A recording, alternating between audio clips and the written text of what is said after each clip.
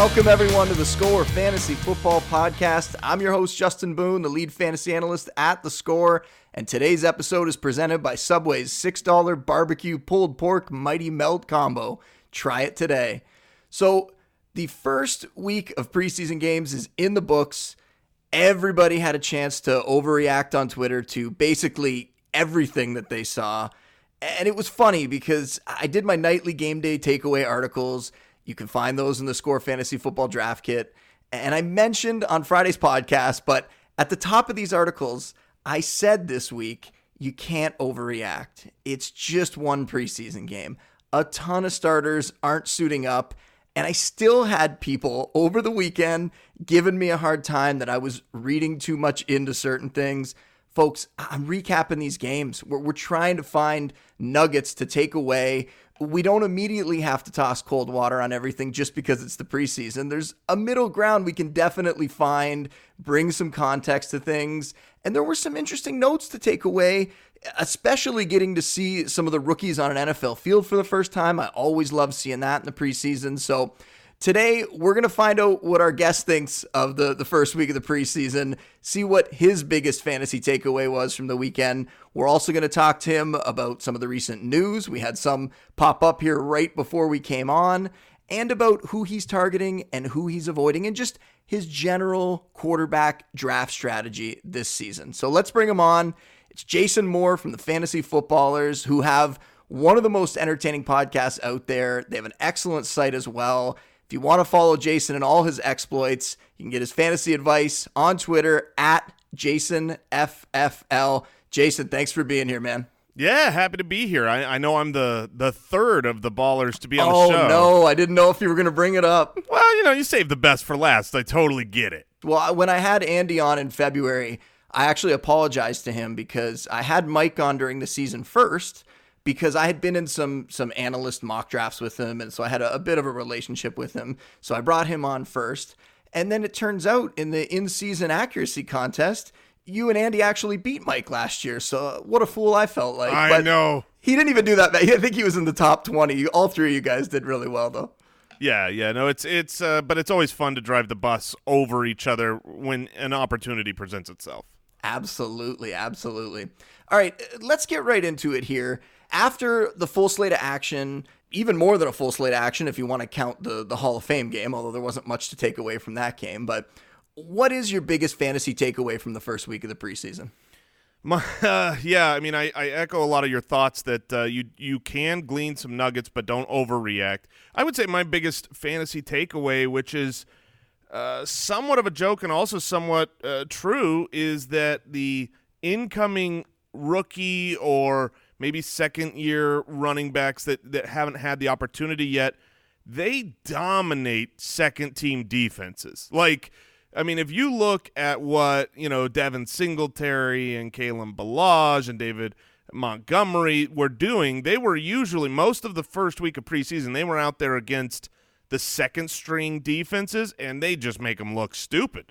That's hilarious because that's exactly my biggest takeaway, too, and I wrote about it in the Thursday Takeaways article. But David Montgomery and Miles Sanders, we know that those guys are going to have pretty big roles in year one.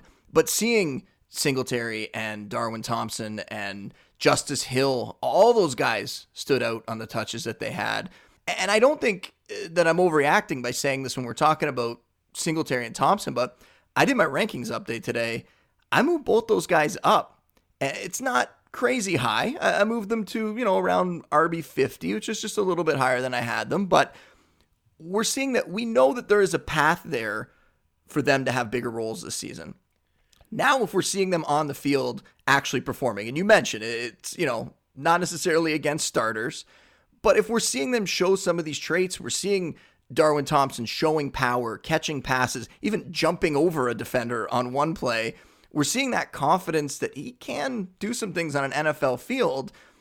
I'm a little more interested in those guys now, and they're still sort of late round dart throw guys at this point. But if this continues throughout the preseason, these could be guys that end up swinging fantasy titles this year. Oh, certainly. I mean, we talk about the difference between, obviously rookie wide receivers who don't, if it's not 2014, don't usually have an impact the first half of a fantasy season, or fantasy tight ends that almost never have an impact. On the flip side, fantasy running backs, rookie running backs, I mean, on average, 2 of the top 12 finishers every year are rookies. So, yeah, you want those dart throws. You want to find Phillip Lindsay early in a preseason game who the camp vibe, the drumbeat is going for, and then they show up on the field, and it's like, okay, the team puts them out against these second stringers. What do you want them to do other than dominate and then tell the team, get me more touches, get me, that crack at that first team? I think you've done it right moving both guys up your rankings, but slowly. You're not overreacting to preseason saying, oh, he's going to win the job. It's just, let's keep an eye on these guys, have the arrow pointing up. And specifically talking about Thompson, that leads us into one of the things I wanted to talk about, and that's just that Chiefs backfield as a whole. Damian Williams, we expected throughout the offseason, the coaching staff, the front office, everyone said he's going to be our lead back. He's going to get the shot to be that workhorse guy. That's really how they described it throughout the offseason. Then we see him get the hamstring injury, miss a whole bunch of practice, a week or so in camp. And then Andy Reid comes out and says, might be more of a committee approach that we're going to do this year, which was kind of strange because it was only about, a week or two prior he had been talking about Williams being the guy. And when you're talking about a committee in KC in the backfield, it's not really something that they've done very much in the past. Then we see Thompson come out and, like we just talked about, has a pretty good game, looks like a spark plug, looks pretty feisty, like he could actually maybe bring something to that offense. So because of that, I actually also moved Williams down a little bit. I had him as a high end to mid-range RB2. Now I moved him down to about the RB19 range. How do you feel about this situation right now? You got any fear about Williams with everything we're seeing in the last couple of weeks? So I've been on record on our show. I don't think Damian Williams is a great running back. I think he's an average running back who's found himself in the best situation in the entire NFL, which is being the lead dog for an Andy Reid offense with Pat Mahomes and all the weapons around him. If you go back and watch those games, yeah, he looks great running, wide open down the sideline. And he's like, wow, look at this guy go. He's scoring a lot of fantasy points. While I was saying, look, Damian Williams, I don't think he's a special talent, I was also ranking him, top 10 on a weekly basis at the end of the year last year because of the role. So the issue that I had is, okay, they paid him a little bit, but they did not give him a lot of money. They spent no capital to get him originally. He's, a veteran of many years in the NFL that never showed out. So, yes, I have liked him. He's been, my number 9 running back at times through this offseason because of the system he's in. But of all of the top running backs, right, you go down the ADP list. There's only one guy on that entire list where if he were to lose his job, if he gets a hamstring injury in week 3 and leaves the field, that you don't know that he's coming back and inheriting that job. If Zeke goes down or David Johnson goes down or one of these guys goes down for a couple of weeks and someone else comes and does a great job in their stead, when David Johnson comes back to the field, he's going right back to his role. But if Damian Williams has that happen, there's no investment from the team that says, well, he's our future. He has to be the guy. They're going to go with whoever's the hot hand. And so, yeah, because of that, Damian Williams carries a little bit more risk. I moved him down as well, but not quite as far as you. He's my running back 15. I do think he is good in the pass-catching role, which is the more valuable fantasy role there. But the history of Andy Reid says he knows how to select in the draft running backs for his system. He's obviously been there drafting the future starters for his system over and over and over with great success. So, yeah, I mean, you've got to keep an eye on Darwin Thompson. Most of my fantasy leagues, I've got him because it was just one of those running backs you want the situation, and there's not a better situation than Andy Reid's RB1. Even when you're talking about the job security, that worried me a little bit when Williams came back kind of soon. Like, we thought when it's a hamstring, he's going to be out for a few weeks maybe. He came back after about a week or so. And then you start to worry, well, is he concerned that maybe all this talk of Carlos Hyde or an RBBC, is that starting to worry him? And now he's going to rush back. And when you're talking about soft tissue injuries, that's the last thing you want to see is him come back too early re-aggravate it and then be out now for 4 to 6 weeks or something like that. So hopefully that's not the case. They did, hold him out of the game. That was something that people kind of jumped all over. Well, look, Carlos Hyde's getting the start. Well, we don't have to get crazy about that. They definitely want to make sure that Williams is healthy, but I'm a little more concerned than I was before, and I'm also a little concerned about Dante Pettis. And I know your guy, Andy, I tweeted out, I think it was yesterday, that he was taking Pettis off his My Guys list, that, all that recent negative talk about him has kind of put him off a little bit. I've been big on Pettis all off season. I do worry when you see sort of everyone wants to talk about the positive drum beats. When you see the negative drum beat out there, it is concerning. So what's your outlook on Pettis right now? Oh, the news from the Niners camp over the last 2 weeks after we recorded the My Guy episode had Andy straight shook. I mean, he was he was really worried because, we only plant our flag on 3 My Guys every year, and that was one of his 3, which ironically I wanted to select Dante Pettis and couldn't because Andy had kind of claimed him first. But the reality is, look, I mean, you liked Dante Pettis. Andy obviously liked Dante Pettis. I still like Dante Pettis. I think the talent is there. The opportunity is there. Everything says he should be a good fantasy option. Other than the current beat reporters, and it's not just beat reporters. A lot of times there's fluff or anti-fluff pieces that come out and say this guy's doing bad in camp. Well, when you do bad, that's a subjective opinion of the writer. I've been watching a game before where I think someone just was unbelievable, and the guy sitting next to me is like, "Man, what a bad game this guy's having." I'm like, "Are we watching the same game?" But the reports are, look, he had been the main flanker, and they moved him to the second team. He was. That's not an opinion. That's just sharing a fact that he wasn't on the field. It's a fact that Jimmy Garoppolo did not play, and Tevin Coleman did not play, and all these other guys did not play preseason week 1. But there's Dante Pettis out on the field. So so there's a couple different ways to take this, right? One is he really is letting the team down. The team does not believe in him.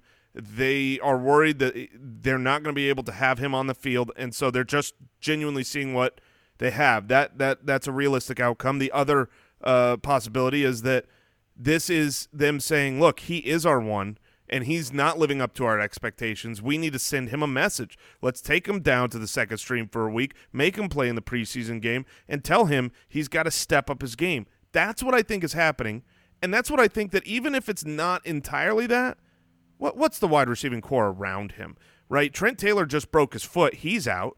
You've got Marquise Goodwin, who's all okay, but he'll probably be injured soon too, and then 2 rookies. So it's Dante Pettis' job. I truly believe that, and I think this is a motivational strategy. But obviously, you have to know that when you're drafting him. You have to factor in that risk into the equation. But it's not like Dante Pettis is this 4th-round pick or even this 6th-round pick. He's usually 7th round or even behind. And right now, after this news, it doesn't cost you that much to take the shot at having the number 1 for Kyle Shanahan. So am I worried? Sure. Is there risk? Yes. Am I off? No. I'm still in on Dante Pettis right now. Completely agree with you there. For me, what it did was I was probably maybe a little irrationally high on him. So when you're talking about that group of receivers that you can get in the 6th, 7th, around there, the Mike Williams and Calvin Ridley and Christian Kirk, and there's a bunch of them. I had him at the top of that group. What this did for me is that now I've bumped him more to the bottom of that tier. So I pushed him just outside of the top 30, but he still has all the same things lined up for him, right? And I agree with 100%. I won't reiterate everything you said there, but I'm with you on that breakdown that sometimes one of the things that we can't judge, so we do have to speculate, is sometimes it is a coaching tactic. Sometimes a coach you see Belichick do it all the time. They asked him about Jacoby Myers, and his answer was, he has a lot of work to do still, right? He's not going to come out and say, wow, we're blown away by this guy. What a phenomenal, right? He wants to continue to make that player hungry, to keep them working. And so hopefully that's what we're seeing with Pettis here. And it's not more of, a Josh Doxson situation or something where you have a guy who has a ton of talent and flashes that talent, but maybe the work ethic and maybe it isn't really translating to the field. We're nowhere near that yet. And because he doesn't have a ton of competition yet, we're still high on Pettis. But what did you think about Debo and Jalen Hurd? And it was in the second half that those guys went off, but they had really good games the other night. Well, I love both players as far as talent goes. Debo, I think was one of the best wide receivers in the draft. He reminds me of Anquan Bolden back in his prime. And Jalen Hurd, such a unique player that while I don't expect him to be a super fantasy relevant guy necessarily, what a tool for Kyle Shanahan, a guy that could be a tight end, a guy that could be a running back, was a 1,000-yard running back in college, and then successfully converts to wide receiver, and he's a tall guy, which is weird to have ever been a running back. So I like those guys. But at the end of the day, a Kyle Shanahan system is not one that is usually easy for a rookie wide receiver to pick up. And so I think that you're going to have growing pains with those guys. That's why year two Dante Pettis, I give the edge over those other two players that I really like their talent. And no knock on Trent Taylor, but his injury could be maybe a blessing in disguise. Maybe we see Samuel and Hurd even get more involved at this point. Hurd in the slot would just be phenomenal, right? Get him in space, get him that ball and let him work. He's just so good after the catch, having that running back background. It seems like all the players that I'm asking about, there's sort of a negative twist to them today. And unfortunately, we got to talk about another player that has a lot of risk and a lot of baggage. It's Antonio Brown. And by now, everybody knows the situation, the frostbitten feet, the issues with him not wanting to wear the newer and presumably safer helmets, which have become mandatory. He then threatens that if he can't wear that helmet, he's going to take his ball and go home, that he's not going to play football anymore. We saw right before we came on here the reports that the arbitrator ruled against Brown wearing the old helmet. We're recording this on Monday afternoon, so a lot could come out tonight, tomorrow, and beyond. But Jason, are you willing to take Brown in fantasy drafts in the second or third? Are you scared off? I mean, for me, he still has that number one overall wide receiver ceiling. It's still there, even with the Raiders, in my opinion. But now we have to look at him the way we're looking at Melvin Gordon and Ezekiel Elliott as these huge gambles early in the draft. So where are you willing to roll the dice on AB? Yeah, I mean, I would definitely take AB in the second round. The risk of him not playing football is not going to happen. The concern is the feet, not the helmet. The helmet is one of those, you know, look, you say I'm not going to play football. It's a bluff. You're putting all your chips out there. But when the NFL calls and you don't have a card to play, you lost. In fact, Antonio Brown looks like about 30 minutes ago tweeted, "While I disagree with the arbitrator's decision, I'm working on getting back to full health and looking forward to rejoining my teammates on the field. I'm excited about this season. Appreciate all your concerns about my feet." So it really is the foot issue. The person that I think I trust the most when it comes to the injury issues, Dr. David Chow at Pro Football Doc, he says the timeline should be okay for him to be ready. Obviously, it's a concern missing training camp, missing preseason games on a new team. But Antonio Brown is still a great wide receiver. I think he's going to be in the top 5 or 6 as far as target volume by the end of the year. So yeah, in the second round, if he's dropping, I'll sign up for Antonio Brown. And I'll still take him at the 2-3 turn as well. The one worry that I have, though, is I thought a lot of the bizarre behavior, the craziness when he was leaving the Steelers was him trying to force the issue and get traded. And I thought, you know what? He's going to show up in Oakland. This is one of the hardest working players in the league. He's going to show up and he's going to have this, chip on his shoulder, and away we go. And now he showed up and we've had these strange things happen. That makes me a little concerned that maybe that isn't the end of it, that at some point in the season, and other people have brought this up already, but if at some point in the season the Raiders are losing, things aren't going well, do we see something else pop up with him? Do we see another issue, even when the cameras of Hard Knocks aren't around? Will something happen at some point this season where it will cause him to miss time or have friction with coaches or anything like that? That has to be baked in as well, but I still think that he's a value in the late second or early third round. Yeah, I mean, there's no doubt that he's got a little bit of the diva wide receiver crazy bug, but, Terrell Owens had that, and even though you might not want him on your NFL team, he might not be a blessing even though he's so talented. He is pretty good for fantasy. So at the end of the day, you get all the stats. They can worry about the drama. You do factor in the concerns, but yeah, I think we are right to take him at that 2-3 turn. And I can't wait after all the talk and all the news in August and even dating back to July. We're going to see somebody win a fantasy title with Zeke and AB and Melvin Gordon on their team, aren't we? Yeah, for sure. It's definitely going to happen. We did this last year. Everyone loved it, so I want to do it again. We did 4 episodes in August that focused on one on each position, so quarterback, running back, wide receiver, and tight end. And we provided our general draft strategy, and then we went through the players that we were targeting, the players we were avoiding, breakouts, busts, all that sort of good stuff. So late round QB, pretty much at this point, among analysts anyway, is sort of universally backed.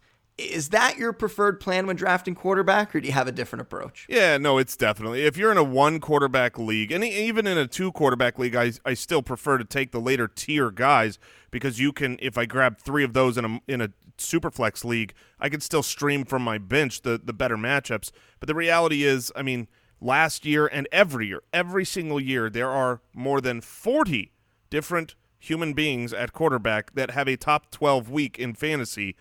And there are only 32 teams. So, yeah, you can play off of the waiver wire. I mean, yes, if you grabbed Pat Mahomes at the end of the draft last year, well, that's great. You were happy. You had a plug-and-play starter every week. But, again, he was at the back of the draft. Look at who was at the top of the draft last year, and you were disappointed with just about every single one of them. If you drafted Aaron Rodgers first because you know he's the best, well, he wasn't. He was the quarterback 7. And so, yeah, I'm a big proponent of grabbing my quarterbacks late, stacking running backs and wide receivers early. I think everybody listening to a podcast like this has adopted that strategy because it's just helpful for winning. Well, if you look at ADPs, when you get to around even the 8th, but more towards, the 9th, 10th, 11th, or even later, when things start to die down a little bit at the other positions, when you're talking about talent, there's still so many quality options in that range at quarterback. And that led, I had Mahomes on a bunch of teams last year. Guess what? I'm not going to have him on any teams this year because I don't think I'm going to take a quarterback in the first 4 rounds. He's definitely going to go before that. The only one of the early quarterbacks that I found myself with a couple times if he falls has been Deshaun Watson. And I'm not sure if it's the Texans offensive line or what, but I have seen him fall the odd time where he ends up in the 7th round. And you know what? That gets pretty close to that range that I would normally look at. And he's my quarterback too this year. So I have got him on a couple teams. But when looking at it, I just don't see any reason why you should spend up. And unfortunately, we still see it in casual leagues. Mahomes might go in the 2nd round. I believe you mean fortunately still see it in home leagues. That's where you take advantage of it. All right, let's talk about breakout quarterbacks this season. So I'll let you go first on this one. Who do you see as a quarterback breakout this year? So he's already broken out, but I just want to pile on your Deshaun Watson take. There's no 7th round that he would ever get past me on. But if we're talking late round quarterbacks that could break out, the first guy I would bring up would be Josh Allen. Josh Allen, universally trashed by the analyst community because he is clearly not the most accurate quarterback. That, according to preseason game 1, has held true. He was terrible on some of those deep balls, and his accuracy looks like the same old quarterback. But you could argue the same thing about Cam Newton, who when he plays 16 games averages the quarterback 2.5. He is always a top-end option because he runs the ball. And, I mean, just look at what he did his rookie year. When he came back from injury weeks, 11 through 16 as far as the games, game 11 through 16, he was the quarterback 1 in fantasy. He was on pace for a 1,200-yard rushing season. Fantasy scoring, in my opinion, I know Mike from our show agrees, is broken. I hate that quarterbacks get a point for 10 rushing yards. but a point for 25 passing yards. I think they should get the same for both. But regardless, they don't.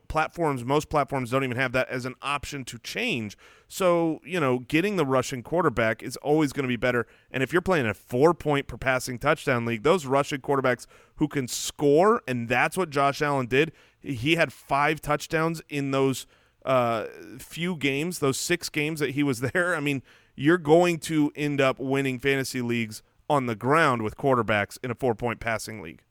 Yeah, he's one of the strangest cases. There's a bunch of potential breakout guys that have that rushing ability. I wrote up Mitch Trubisky in our draft kit. I know everyone hates on him. Another guy who might not be the best quarterback, but in the system that he's in, he's an underrated rusher. Had 421 yards on the ground last year. That was 5th most among quarterbacks. He's a guy that has weapons around him, that has that great system, that he's going to be able to produce even if he's not the best quarterback in real life. And I'm a Bills fan. I have to say that right off the start.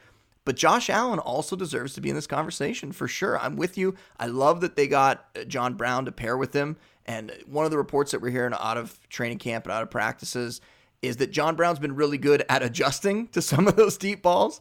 And we did see them complete some of those passes downfield. He doesn't have to complete 60% of them, right? If you're getting 50 yards, that's a big play for fantasy. So yeah, Josh Allen definitely there. I'd also just toss in Lamar Jackson. Yes. Very similar to the Josh Allen situation, with the exception of maybe they're going to scheme a little more for him to rush, where Josh Allen's a little more of a scrambler. It's going to be a wild ride when you own Josh Allen, but he's going to have some big fantasy weeks. And all those guys that I just mentioned, that you mentioned, Josh Allen, all those guys have a chance to be quarterback ones this season. You bring up Trubisky. A lot of people don't realize what a great rushing quarterback he was, because at the end of the season, you look at his splits, the second half of the year, remember, he was injured, and he clearly was not running the ball the same. If you look at from week 8 on, he was on a 16-game pace of 286 rushing yards, which is still good. That's not bad. But the first half of the season, he was on pace for 677 rushing yards before he got injured. So, I mean, not to say that can't happen again, but he runs the ball a lot more than most people give him credit for. And you can wait and grab 2 of these guys late and take your shot, right? That last year when I got Mahomes, that's what I did in a bunch of leagues. I took Mahomes and I took Trubisky, who actually was decent early in the season before the injury. You get 2 of those guys, maybe they both hit and you can trade one of them away, or maybe one of them hits. If not, quarterback is so deep that if they both fail, you can go to the waiver wire, and I bet you there's going to be somebody available. We'll talk a little more about some sleepers in a second. The only other guy I want to mention here in the breakouts, normally I don't talk about rookies as breakouts, but when you're talking about the system potentially being broken, Kyler Murray could expose that more than anyone this year, right? Kyler Murray could come in and have one of those Peyton Manning, Patrick Mahomes type seasons, and not because he's going to throw for 50 touchdowns, but because he could rush for 1,000 yards, and he's in that, what we project to be a high volume passing game with Cliff Kingsbury. He could completely break the system in fantasy this year. 100%. He was the second guy I was going to bring up. We're out in Arizona. We hear the buzz. We see it. Everyone does right now across the country. But the reality is, if you're a top 10 NFL draft pick and you're a running quarterback, you are always good for fantasy your rookie year. Obviously, Cam Newton exploded. Robert Griffin was great. But even the Vince Youngs of the world were great for fantasy. Top 10 fantasy quarterbacks their rookie year. And now you have a guy coming in that not only is maybe as good a rusher as everyone but Cam, but then he's actually accurate. He might be a great passer too, which isn't usually matched. So I think Kyler has the ability, with the pace of play that you're going to see in Arizona, to just put up crazy stats. Even if the Cardinals aren't a 500 team, could put up crazy stats. I love him as a breakout candidate. Yeah, the biggest takeaway from his first preseason game was that accuracy. He was unbelievably accurate, so that's really exciting to see. I like talking about the positives. I hate talking about the negatives, but we got to tell people who to avoid this year. I'm curious, who do you think is going to bust at quarterback? Well, I've got two names, and obviously I think in order to bust, you have to be drafted high. You know, if Lamar Jackson busts, he doesn't really bust because he didn't cost you anything in your draft. Andrew Luck's calf scares me right now, so I'm kind of avoiding him until I see him for a long period of time playing football, because he's had this weird calf injury that has kept him out now for months, going back to OTAs and all the volunteer camps. So I just worry, because the last time I've seen a weird injury that shouldn't be lingering this long, it was with Andrew Luck in his shoulder. So it's just kind of put up the spidey senses. But the other quarterback that I'm kind of anti, like I get a lot of grief for my ranking, is Matt Ryan. Number 2 quarterback last year. Obviously, he's a very good quarterback, always up near the league leader in passing yards. Last year was the number 2 fantasy quarterback. 2 years before that was the number 2 fantasy quarterback. So I've got him at quarterback 14. He's going to have the yards.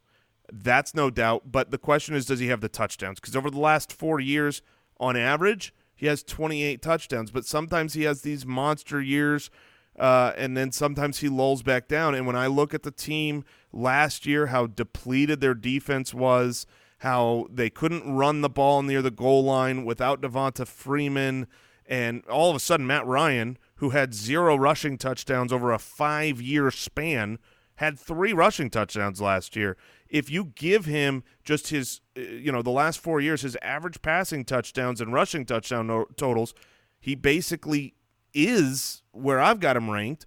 And I think that is a likely, or at least a possible outcome. And when you have all these other stars that could explode, I've chosen to, have Matt Ryan be my sacrifice in the rankings. It's not to say I don't think he's a good quarterback, but I mean, 3 of the last 6 years, so 50% of the last 6 years, he hasn't been a top 15 fantasy quarterback. It's been every other year. So it's within his range of outcomes. He's a guy that is being drafted high that I think could bust. Somebody needs to tell Matt Ryan that he needs to run the ball a little more, right? Right. I mean, yeah, these pocket passers, it's hard to draft them. The only other name that I'll mention I'm not 100% sure where his ADP is at the moment. I think last time I checked it was around QB 16. It's Tom Brady. And I think it's because the name value is going to push him up draft boards. And, a lot of people listening to this are in those home leagues where people are going to tune back in around mid to late August and get ready to do their draft. And they're going to see Tom Brady on the board. And, well, it's Tom Brady, maybe the best quarterback of all time. I would stay away from Brady completely this year. If you can get him very cheap and you want to pair him with one of the upside guys, maybe, but he won't be on any of my teams. Don't love the weapons. Don't love the fact that he's going to be without Gronk here. Again, another quarterback that there's just 0 rushing upside there for him. So someone I'm staying away from completely. And a guy who's going pretty cheap, so he wouldn't really qualify as a bust, but he's somebody I'm staying away from as well, is Kirk Cousins. Just because Minnesota showed us what they want to do late last season. They want to run the ball. In the second half of the year, Cousins fell to low-end QB2 range. I think that's where he's going to be in 2019 as well. All right, enough of the negativity. We get to go back to the exciting stuff. Sleepers. And that's another one that can be very hard to qualify, right? I tend to define it as someone just that the public is overlooking. They have to be going later in drafts. Last year I remember I saw someone out there suggest last season that Sony Michel was a sleeper and that he was taken in the first round by the Patriots. I'm not sure at all how he could have been a sleeper, but anyway, looking at it this year, for me, for example, at quarterback, Sam Darnold is my guy. And there's big upgrades on the line. They get 2 former All-Pros on that line in Kelechi Osemele and Ryan Khalil. Hopefully those guys have something left in the tank. It's got to be better than what the Jets had last year on the line. Then you bring in Jamison Crowder to play the slot for them. There's a lot of talk that he's going to catch a lot of balls. You got 2 new pass-catching backs there, not just Le'Veon Bell, but Ty Montgomery as well. You add that to Robbie Anderson and Quincy Enunwa, and Chris Herndon will be suspended for 4 games, but they love him there. Adam Gase referred to him as a unicorn at one point in the offseason, that he can just do it all. Darnold actually also looked good late last season. When he came back in the final month after being hurt, he was much better, much more poised. So because of how deep quarterback is, Darnold's going undrafted, and I don't hear many people talking about him in the fantasy industry as someone who also could end up in the top 12 quarterbacks this season. That's not a crazy thing to say. So maybe Darnold was your guy. If he was, sorry that I stole him right off the bat there, but I wanted to sort of define, what I'm looking at as a sleeper. So who do you have for a sleeper this season? Yeah, I mean, Darnold was definitely on my list. He reminds me a lot of Trubisky going into last year, where people were like, no, he's not ready. There's no way he can make that transition to the top 25 in rankings. But then you just take a step forward. I mean, a lot of people thought he was better than Baker in the draft last year. Should have been the number 1 draft pick. I love Darnold as a sleeper. I'm going to go with someone that I think everybody just overlooks over and over and over, despite the fact that how can you call him a sleeper when here's his fantasy ranks. He's been in the league for 3 years. He was the quarterback 6, the quarterback 11, and the quarterback 10. He's literally never not been a quarterback 1, and yet when you look at the draft, you can get him for free. I'm talking about Dak Prescott, the $40 million man who wants his money. I mean, once he got Amari Cooper last year, the last 4 from that point on, so it was an entire half of a season, he was the quarterback 6. So to me, Dak is just so overlooked by the public. They don't think that he's a great passing quarterback. He doesn't rush as much as the Lamar Jacksons, but the reality is he's a really good fantasy option. And I also think the offensive coordinator change is going to help Dak a lot this year. So I like him as an overlooked guy. If you want someone deeper, and it sounds gross, really, really gross, but Derek Carr has been a top 10 fantasy quarterback before, had nobody to throw the ball to last year, has Antonio Brown, Tyrell Williams. Maybe he could be one of those guys that is at least certainly streamable in the right matchups, who's going to go undrafted. One of the craziest things about Dak, who you mentioned there, 6 rushing touchdowns each season since he's been the mark of the beast. You just don't see that kind of consistency when you're talking about rushing touchdowns from quarterbacks. And when I did his projections this year, how can you not give him? You have to give him 6. You have to do it again, right? Well, the thing is it's actually repeatable because of Zeke. When you watch, it's not like an accidental play call. It's the team has to sell out to stop Zeke, and they have a mobile quarterback that, hey, here you go, play action on the goal line. You're not catching Dak. So he's going to get his rushing touchdowns down there. Carr's an interesting, deeper one, like you said, just with them bringing in the weapons this year. Last year, after Amari Cooper left, who did they have? There's a reason why Jared Cook had over 100 targets last season. They just didn't have that much at receiver, and now with AB presumably going to be there, and Tyrell Williams, and even other guys, weapons that they can use, like J.J. Nelson, who has speed, who can get downfield, who can help that offense. Very, very interesting as a guy who's, when you're talking about free, he's more than free. He's probably going to be on the waiver wire for a week or two at the beginning of the season. Certainly. One deep guy that I want to throw out there, and this is one that isn't going to happen until mid-season, maybe even late in the season, it's Daniel Jones. And we're talking about a position where there are so many quarterbacks, there's probably never going to be a reason why you need to put Daniel Jones in your lineup. But the reason that I want to bring him up is he's another guy he's actually a better runner than people realize. And that's something that could happen. He's a rookie. He's going to get in the game. Might not be great making those reads. We've seen how many rookie quarterbacks who just take off running because they don't know where they should be throwing the ball. I could see that happen. And the weapons the Giants have, even their offensive line, it isn't as bad. Right now it's as bad. Obviously, they're not going to have Golden Tate. Sterling Shepard, is he going to be available for week 1? Early in the season, that receiving core is a problem. But later in the year, when Tate is back, when Shepard is healthy, with Evan Ingram there, Barkley, one of the best pass-catching backs in the league, we might see a significant upgrade from Eli Manning. Manning could be part of the problem that's holding that entire offense back. I'm not saying that they're going to be great, but late in the year, I would not be shocked if Daniel Jones gets in somebody's lineup during the fantasy playoffs and potentially helps you win a fantasy playoff game. That's fire. I mean, I could see him making the transition and taking over, but I don't think they have the weapons to make a rookie Daniel Jones super relevant. Now, will I stream him in the right matchup? Sure, because I love streaming guys that you don't expect. But that one's going to be hard to be a to be a sleeper that on a regular basis can really – I mean, similar to Josh Allen last year. If you said that, I probably would have been against the take, but then at the end of the year, he comes out and for that stretch was the quarterback one. And let's make it clear, I am not telling anyone to draft Daniel Jones. That is somebody you're going to be able to get up on the waiver wire when he eventually becomes the starter later in the year. All right, so we like to wrap these up with one big defining question. You really got to plant your flag on this one. You got to tell us, who is the quarterback that is going to lead people to a fantasy title this season? Well, going with the later, not super late, but I think Carson Wentz is the guy who, I mean, look, 2 years ago, he was basically the quarterback one, but then he got injured, played only 13 games, finished the season on the season totals without 2 games as the quarterback 5. Last year, you could tell he wasn't running a lot. Now in camp, he doesn't have a knee brace. He's got Deshaun Jackson, which there's a lot of data that shows how valuable he is to the fantasy quarterback of his team. Dallas Goedert coming into year 2, and J.J. Arcega-Whiteside is there. I think the passing system for the Philadelphia Eagles is going to be awesome. I think Carson Wentz will throw, up near the league lead in touchdowns, and he's not going to be one of the first 4 or 5 quarterbacks you have to draft. So he's kind of that. He's that guy. However, if I can just say, if Deshaun Watson has fallen to the 7th, he's going to lead you to a title. Because that guy, he's the only guy that I think right now just has a legit shot of just being better than Pat Mahomes this year. I actually think that Wentz could be better than Mahomes this year. Well, all right.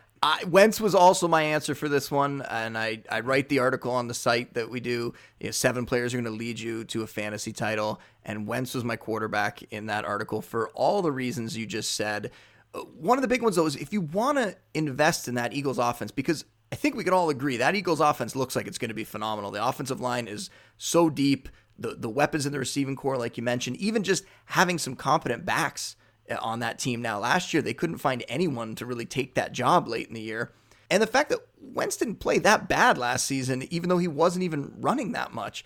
Now you're going to get him healthy. He's going to run more, like you said.